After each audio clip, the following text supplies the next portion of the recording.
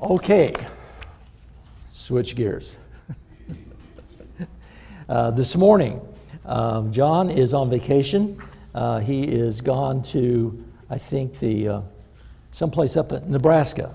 I don't understand that, but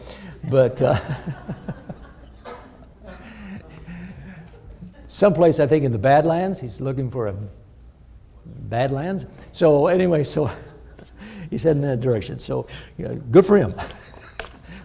Just hope it's less humidity. That's all I hope. All right. So we are continuing on here in the book of Romans, and if you have your Bibles, you can open up to the first chapter or to Romans, the book of Romans. And if you're newer with us here this morning, we have had several of the staff bring different sermons from the book of Romans. John's been do the heavy lifting on this book, of course, but we are in chapter 4 of the book of Romans. And here's kind of my proposition here to you this morning. When I was in college, one of my professors said, one of the first things you do, you write on your sermon notes, first top of the page is, what is your proposition? What do you want to tell these people? And then that begins to give you a direction. So I'm going to give you kind of where I'm going with this so that if I stumble along the way, at least you go, oh, I think I know what he's trying to do. Okay. So we'll do it that way. So we were in the book of Romans, and we're on the 4th chapter. And one of the key things that we've been looking at in the book of Romans is the key scriptures. Now, here's a test for you. This is pop quiz. Pop quiz is, where do you find the main thesis, proposition, main plan that Paul reveals in the book of Romans? Just anybody. Don't raise your hand all at once. Okay. All right.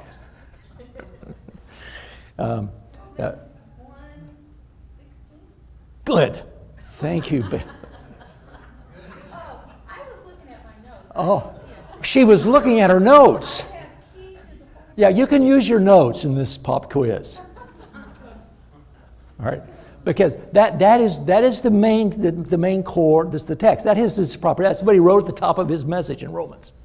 Now you do know that this book, the book of Romans, created one of the great upheavals in Europe, creating the Reformation movement, and just totally blew apart what was once the Roman Church and the Eastern Orthodox Church. Just totally turned the world upside down.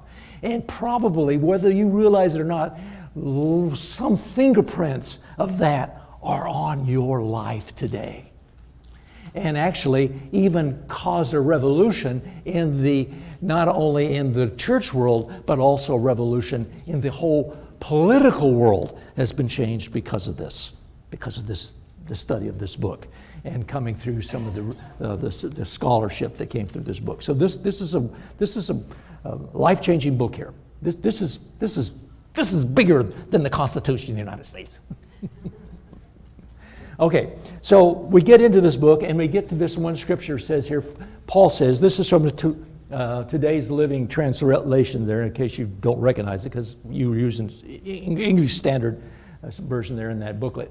But, for I am not ashamed of the good news about Christ. It is the power of God at work, saving everyone who believes. So the good news, the gospel, salvation through Jesus Christ is there. Now, some of you are saying, oh, yeah, we know that. That's an easy one. Okay, it is easy on this side of the cross, and for us here in the Christian culture that has been exposed to that. But that's a whole new thing here. So, saving everyone who believes, the Jew first and also the Gentile. The good news tells us how God makes us right in His sight. All right, this is accomplished from start to finish by faith. That's the foundational thing here. Start to finish by faith. As the scripture says, it is through faith that a righteous person has life. So faith is the key. Now, last week, John talked about the two families. Remember that? 3 people, 2. Okay, good. All right, talked about the two families.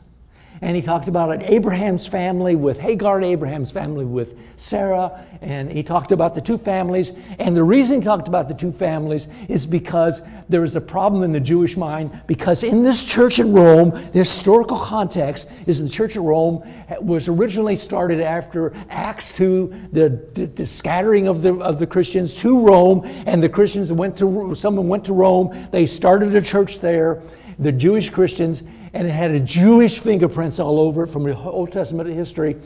But then the Roman government dispersed them and got rid of the Jews and threw them out of Dodge. And then the Gentiles that came in, influenced in the faith, grew the church in Rome. And then when the Jewish people came back, they scratched their head and they said, you don't understand this concept of law. And the Gentiles said, well, we don't really into that Old Testament stuff. We aren't doing sacrificial system. We're under the cross of Christ and the grace of Christ.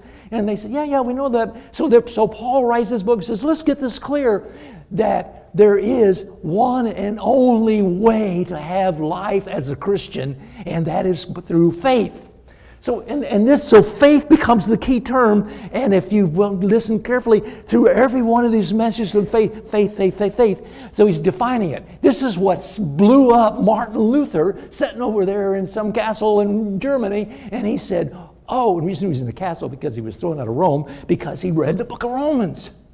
As a Roman priest, he was thrown out. And some rich castle German said, you live with me. Because I like this idea of faith. So that idea there, that's the foundational thing of our relationship with Christ. Okay, so what I've decided to do here, I've called this, title of this message, 10 tough tips for life. The life comes, remember, everybody that has faith has life. So this 4th chapter of Romans, Paul comes through that first chapter with all this heavy theology, with all this study of the Old Testament law. It's not going to be by law that you're going to be accounted righteous. And the conflict is all the Jews said, I like Abraham. He's our boy. And Jesus says, yeah, but he didn't have the law. And they go, ooh. How's that work? How come God likes Abraham so much? And he didn't have law, because law was after him. And Paul says the reason is because he exercised faith. And when he did, it was counted to him as righteousness. Jews said, yeah, but what about all these Old Testament laws that you said we get righteous by? Well, the truth is, Abraham was not perfect, and he was not made righteous because of his faith. The Jews kept the law, were not made righteous because they kept the law, because they didn't. Nor did Abraham. Because when Sean brought out in that first part of that, is that we aren't saved by works, we're saved by grace. John says, yeah, well, we're saved by faith. But the problem was, wait a minute. All this Old Testament stuff and keeping laws, and now we're saved by grace through faith. Did God screw up with the law? I mean, did he Build Back Better plan and then said, that won't work, let's do a inflation reduction plan? See, that's what we do as men. We always have plans, and we change our plans because the last plan didn't quite work like we thought it was going to work. So did God in heaven go, oh my goodness, I can't believe this, Jesus. We had this law all set up, and lo and behold, they blew it. What are we going to do now? I know, let's come up with a faith idea. Well, what Romans says is God never did it that way. It was all about faith. So here's the thing. Now, people throw this word faith around like it's pennies. And everybody's got faith in this country. I mean, you can go from Roman Catholicism to Unitarianism, and we all got faith, baby. Everybody's talking about faith. You ever notice on the news? Well, there's the NGOs are working in Ukraine. Non-governmental agencies, organizations that have a lot of Christian basis, like World Vision, and many others. But they will have some kind of a faith base. So we have a faith community. And politicians love that term. Well, we're going to speak to the faith community today. Well, the faith community is every place. So what is this faith? So Paul decides, through the Holy Spirit, that we're going to focus on one individual. All of a sudden, in chapter 4, Paul says, enough theology. Let's talk about people. One person that exemplifies faith. So tough tips for faith here. So we're going to take a look at some of the faith in Abraham's life. So that's how I'm going here. Now the other thing is, because of time, I will drop some of the 10. Almost guarantee it. And if you don't get the full 10 in that one I drop, well, it's just you're going to have to take your chances. Okay, all right. All right, so number 1 here. Slide number 1. Faith comes to those who seek Him. Faith comes to those that seek Him. Now this is sort of a foundational one here. And in 1 Chronicles 16:9, back up. 1 Chronicles 28:9, it says this: "For the Lord searches every heart and understands every motive behind the thoughts. If you seek Him, He will be found by you. But if you forsake Him, He will reject you forever." Ooh, that's kind of hurtful. How God pushes us around. Doesn't He know who I am? I should always get a second chance. But He says here, if you seek Him, He will be found. Now this context of this verse is the context of Solomon. I mean, this is the big dude, man. This is son of David. Solomon, the wealthy, the great, the wisest. And God says, if you don't go for me, seek me, you will not get it. So there's a seeking here. Now, John 6 says that Jesus said that my Father is always at work, and one of the works that He always does every day is draw all men unto Him through His Spirit. So this is something that is kind of an edgy thing here. It is God speaks to every heart. Paul says in Romans 1 that the presence of God is revealed to all mankind. In other words, even if you don't say, I don't believe in God, I would never believe in God, and done with God. But there's a hard call of the Spirit upon our hearts that says there's a right and there's a wrong, and you feel it and you know it, but there is a desire to say, I want to seek it. All of us have been in this situation, yes, we have, where we know what we're going to do we shouldn't do. How many? 3. The rest of you really should have raised your hand. We do that because we know there's a God calling our hearts saying, Alan, I know all the answers. Don't bother me, God. So there is that seeking there. And then in Romans 4:16 was where John left off last Sunday is, so the promise is received by faith. It is given as a free gift, and we are all certain to receive it if, that's the conditional clause, if is a condition, if we have the faith like Abraham. So now we begin to see, it's not just some fluff. I got faith, I feel spiritual. No, what is the faith of Abraham? What does it look like? So that's why Paul pulls Abraham into this. Now, the interesting thing about Abraham is Abraham appears in one of the biggest books in the Bible is Genesis. 14 chapters.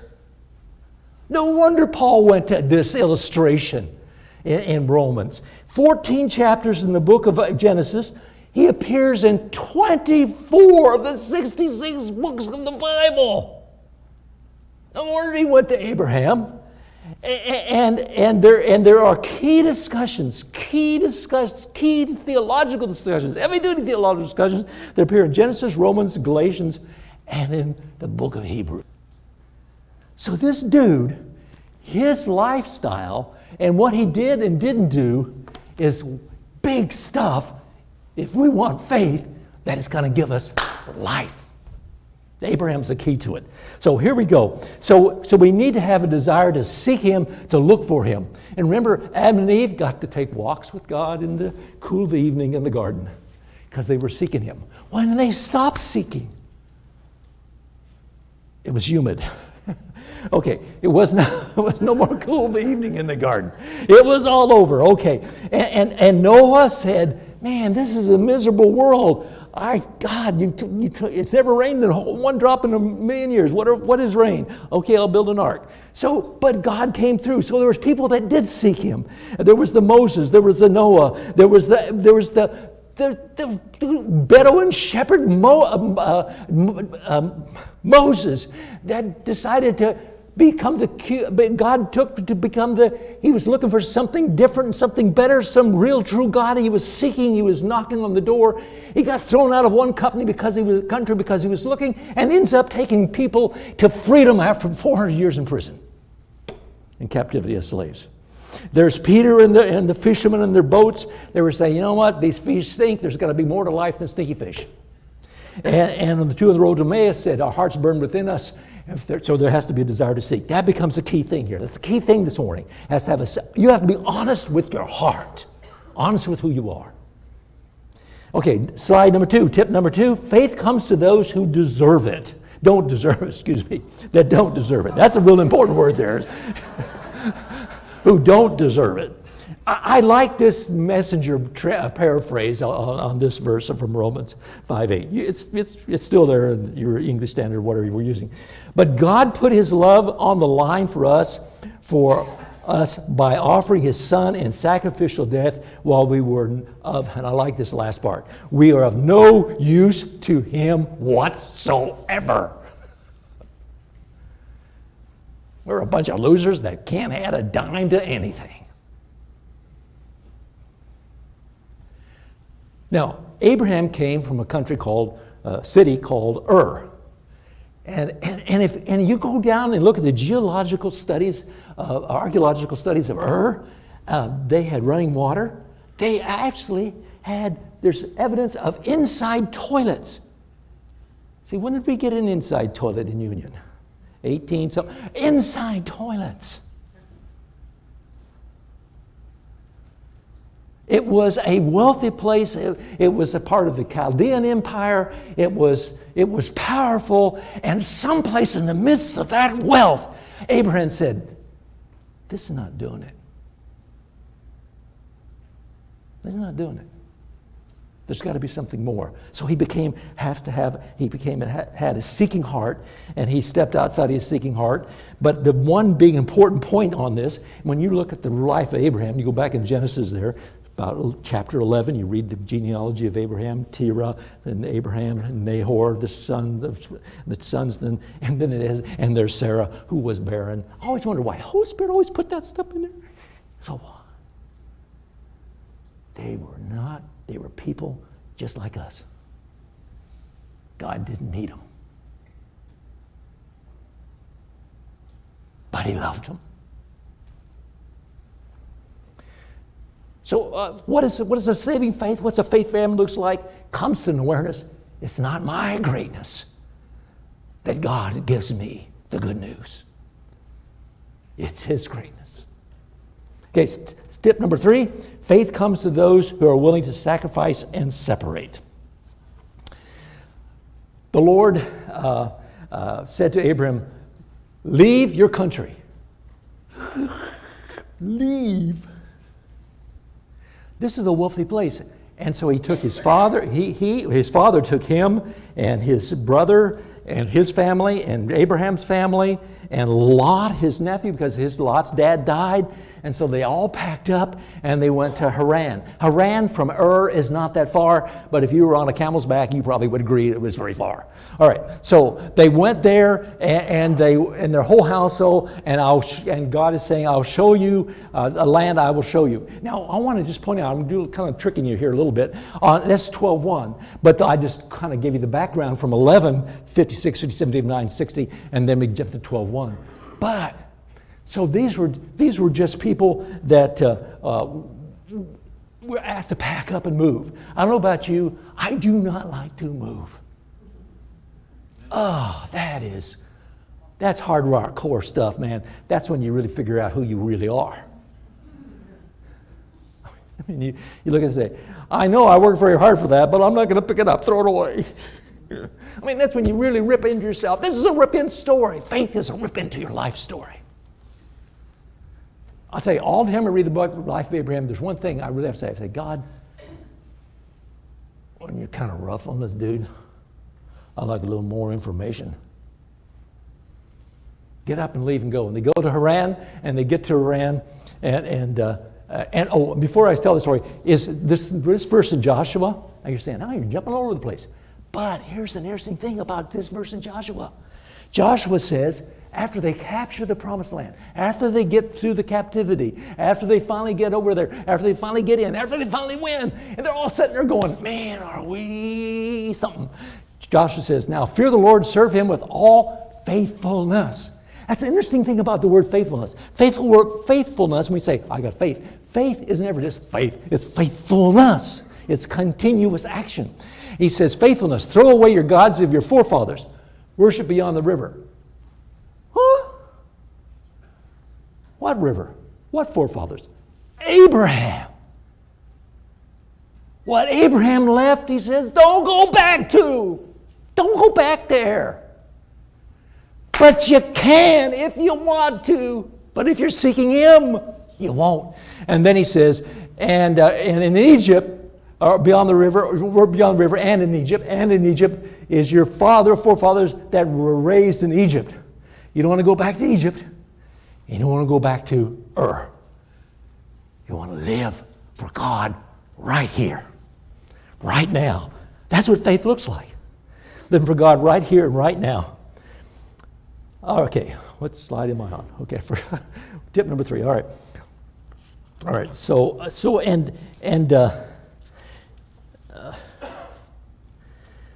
all right, let's move on. Tip number 4. Let's go back to that one, John. No, let's go back to 3. One more.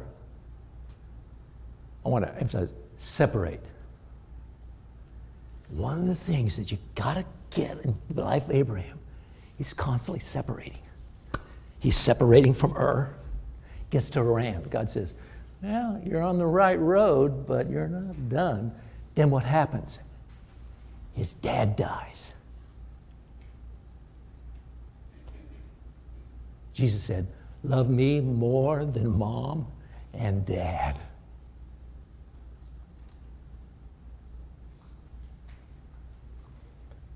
God says, Dad died? Pack him up. You got to go. That's not quite where I want you. It's interesting how God keeps bumping us along. If I remember it, I'll bring out another point just a little later on. But Dad dies and there's a move. It's interesting what things we need to separate from. There's things that are in our heart and in our mind that have been there since we were raised as little kids, and we need to be separated from.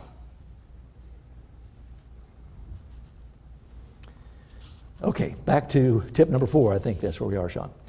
Faith includes promises. I like this one. So he finally gets to where God really intended him to get in the first place. In chapter 12, first chapter, and it says, I will make you a great nation. And so faith, promises come with faith. There's good things that come with taking the step of faith. There's good things that come with it. This is an important little piece right here. He gives this two little scriptures here. I will make you a great nation. I want to tell you what. My grandfather, in fact, Benjamin Hannaford fought in the Revolutionary War.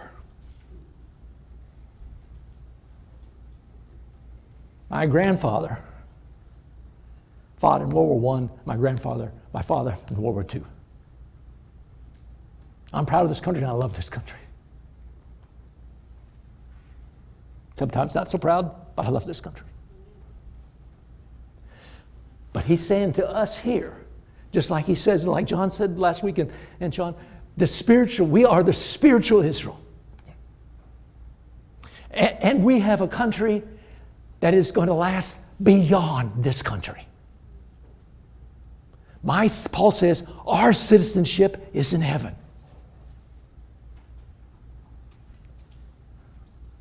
What's on that wall in our church that we always say that every Sunday morning? What's that group called about our young kids? They are called what? No, what? New City Kids. New City Kids. There is a promised land there, but there is a new city. We're New City Kids. This is where this has come from. That's why it's on their wall. We want to teach our kids, yep, honor your country, abide by the rules, but you are really, your citizenship is in eternity with God. This will come and go, guarantee it. But our citizenship is in heaven. So that we're led by, we are all New City Kids. I will bless you. It simply means that God is going to bring values into your life. He's going to bring values. Now, he may not bring you an Escalade, but he will bring a value in your life so that you will not be a fool. I don't know about you. I don't like being a fool. I can do it real easy, but I would like not to be. I would like to not be fooled by this world. And that's part of the blessing. God gives direction. Now, people all the time say, I just need to go find myself. Oh, there you are. Who are you? And what are your values? And the next one here says, I will make your name great. How many of you would like to be great? Good. Okay, 2, 3, 4. You can't put your hand down now. You got to say this. I will make your name great. Wouldn't you like to be a big shot? Of course you want to be a big shot. That's the whole thing. This whole book's about Abraham. He's a big shot. You want to be great. Now here's what people get screwed up on this. Good leaders are confident leaders. But good leaders are humble. It seems like a dichotomy, but you've got to have both. And Abraham had the moxie to say, I know, I'm confident, but I'm also willing to bow and seek him.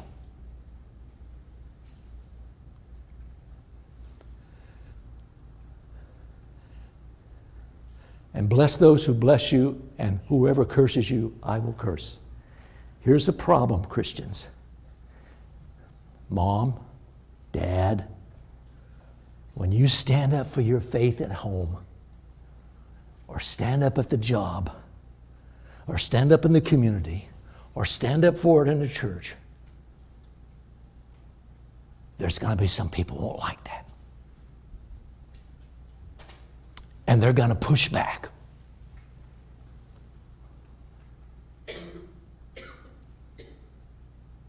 But I can't believe there's not one parent or grandparent in this room this morning that if they hear that their grandchild or their child stood their ground for principles of truth in Christ are going to say, oh, you shouldn't have done that. You should have just fit in.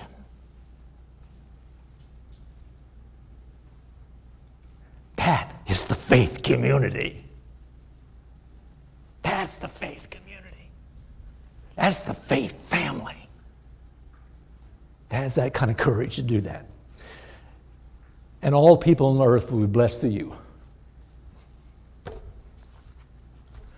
you're going to live 50 years, you ought to make it count. If you live 80, you ought to make it count. If you live 20, you ought to make it count.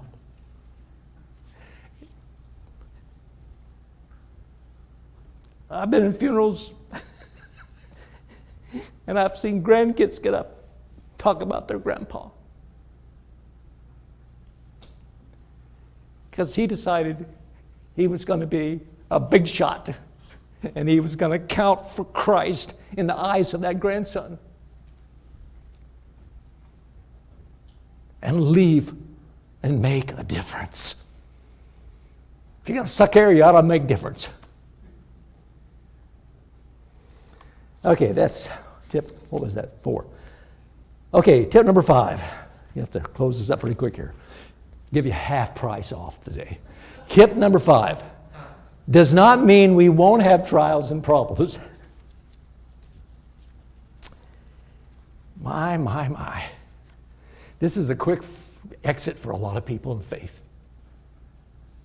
Well, I believe God and I have a problem. Well, that's a good combination, God and a problem. But when you leave God, then you got a double problem. You're digging down, not up. Verse of Scripture says, Abram traveled through the land. Now if you read through this carefully, this is progression. Everything he gets deeper and deeper with God, deeper and deeper with God. It's a continuous thing. Through the land, and the Canaanites are in the land. Woo! Talking about bad neighborhood. God says, I'd like to have you move. I'd like to have you move to Canaan, or to the promised land. I'm going to show you a land. And your neighbors offer their babies for living sacrifices. But don't let that bother you. I want you to live here and make a difference. Talking about the property value going down. And then the next verse says, he traveled through there was a famine in the land, and Abram, his name, he has a name change because it's a progression thing. Abraham went down to Egypt to live there for a while because the famine was severe. I mean, come on, people.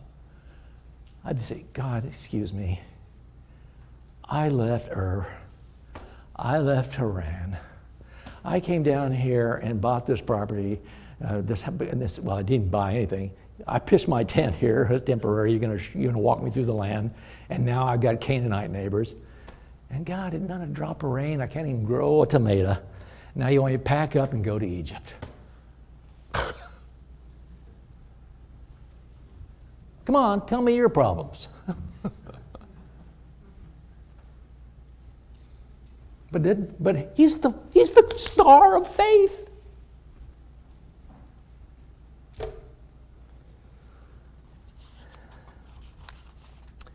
And I'm going to just kind of insert right quickly here. Churches are like people. Churches have problems. Now there's a common denominator there. Churches have people. Right? That's probably, if I had a church without any people, I would not have any problems.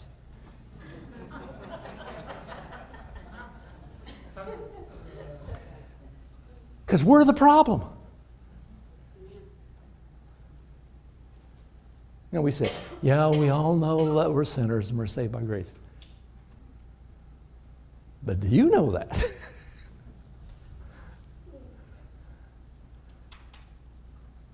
And Abraham has a cycle. He's going through this. God knows it's hard for us to leave. It's hard for us to separate. It's hard for us to get the guts to take the chance to stand up and say, that's not the right way. So he keeps pushing along, keeps pushing us on. Okay, so we got to quit. All right, so that's number 5. And just to kind of finish this off, so none of you will gripe, because I'm sure none of you gripe.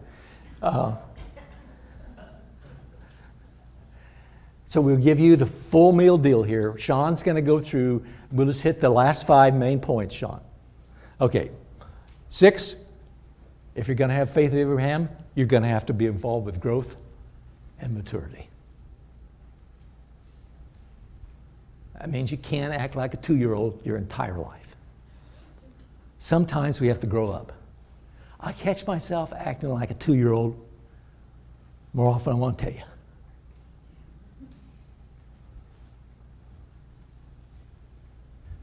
It's interesting, throughout this, especially gospel, especially John, he keeps calling us, oh, little children. Oh, little children. I always wondered, why did he say that? Well, now we know. Okay, tip number 7. It's not a one-time event, it's a lifelong pilgrimage. And those two kind of are hooked together there, maturity and growth, and it's not a one-time event. And the reason why I put those 2 tips of faith there is so often we say, Well, I'm willing to serve in the church until I get a backache or until I get a headache or until I get arthritis. And now I'm going to stop. I ain't going to even come pray. No, it's not it's a one-time event. You ever heard of kids getting growth spurts? All right, 3 of you. All right. Have you heard that thing, growth pains? Is that what they used to say? Growing pains, yeah, growing pains. It's when the bone gets growing so fast, the tendon is not quite there, and it stretches that tendon, and it really hurts. Man, I remember just lying in bed at night, something, good night, my legs are just killing me. That's spiritual growth, if you take that analogy out. You should feel a little bit of a rub. There should be some discomfort in your spiritual development. That's okay. God understands who we are. There should be some stretch and some maturity. And you're not just reach a certain age, done. Don't do that to the kingdom. Don't do it to the church. Don't do it to yourself. It fogs up your brain cells. You need to stay engaged. You need to be stretching. Okay, next one. 8 will require personal investment. Whoa.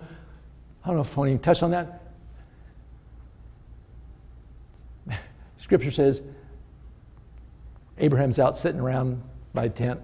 There's only 8 times where God is recorded in Scripture talks to Abraham. 175 years.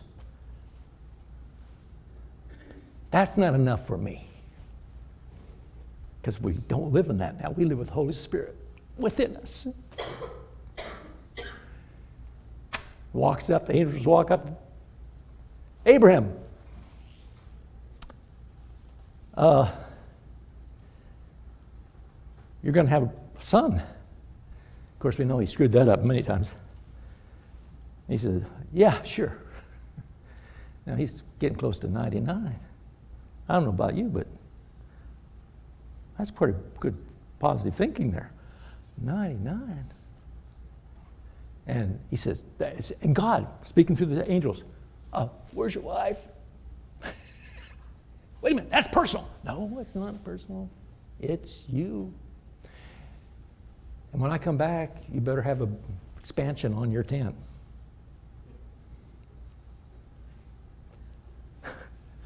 It's personal. And when he took Isaac up to the altar, believing that God would raise him from the dead, Isaac said, okay, Dad. That's family.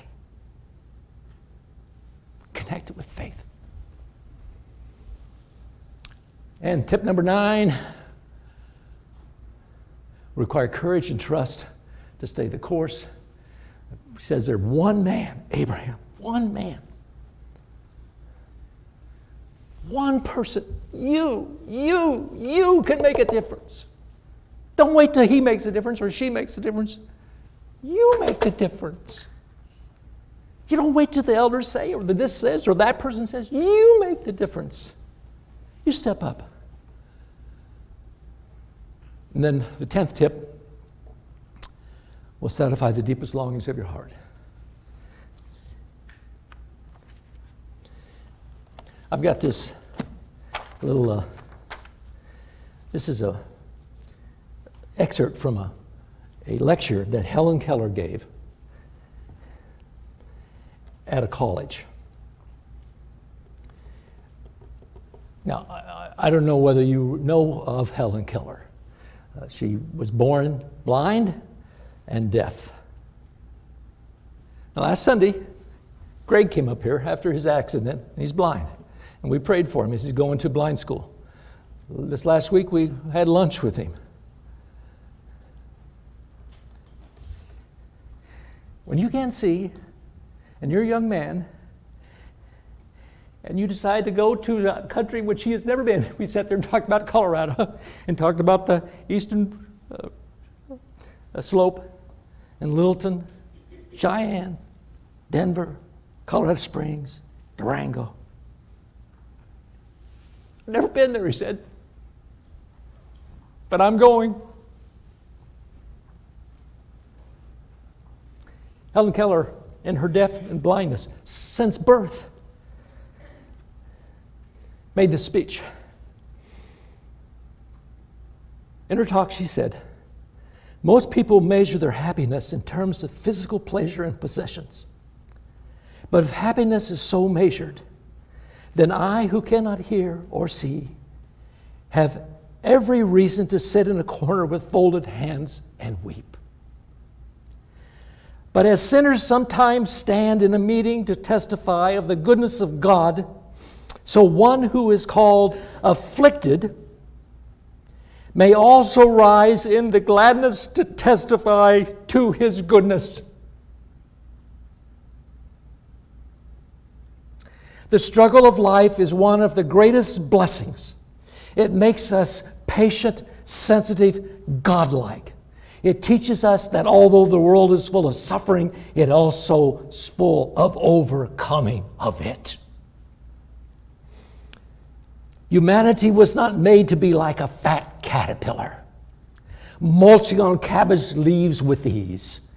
People were made to risk the conflict, to wrestle with the hard problems, and struggle, and to make something worthy of themselves. This we know instinctively. The trouble, the problems need not flatten us. The risk can be the rocks on which we climb.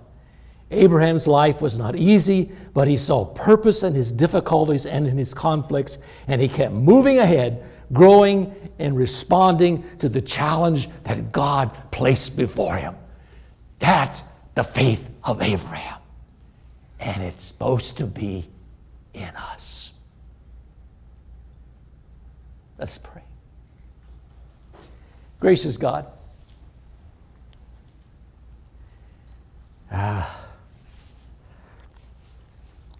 may I be the first here this morning before your throne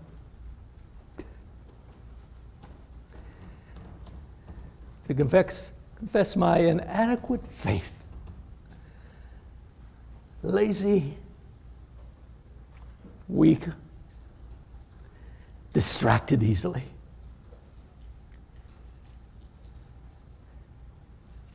God, we want to be truly citizens of your kingdom and live and walk and talk and think like it and serve you while we're here in this little vapor of a life. Lord, if there be one heart here and soul this morning that has not considered your Son for their Lord, Lord, that they would do it this morning. And Lord, for those that already have, God, may we step up with faith as you have instructed us. And your example through our father of faith, Abraham. In Christ's name, amen.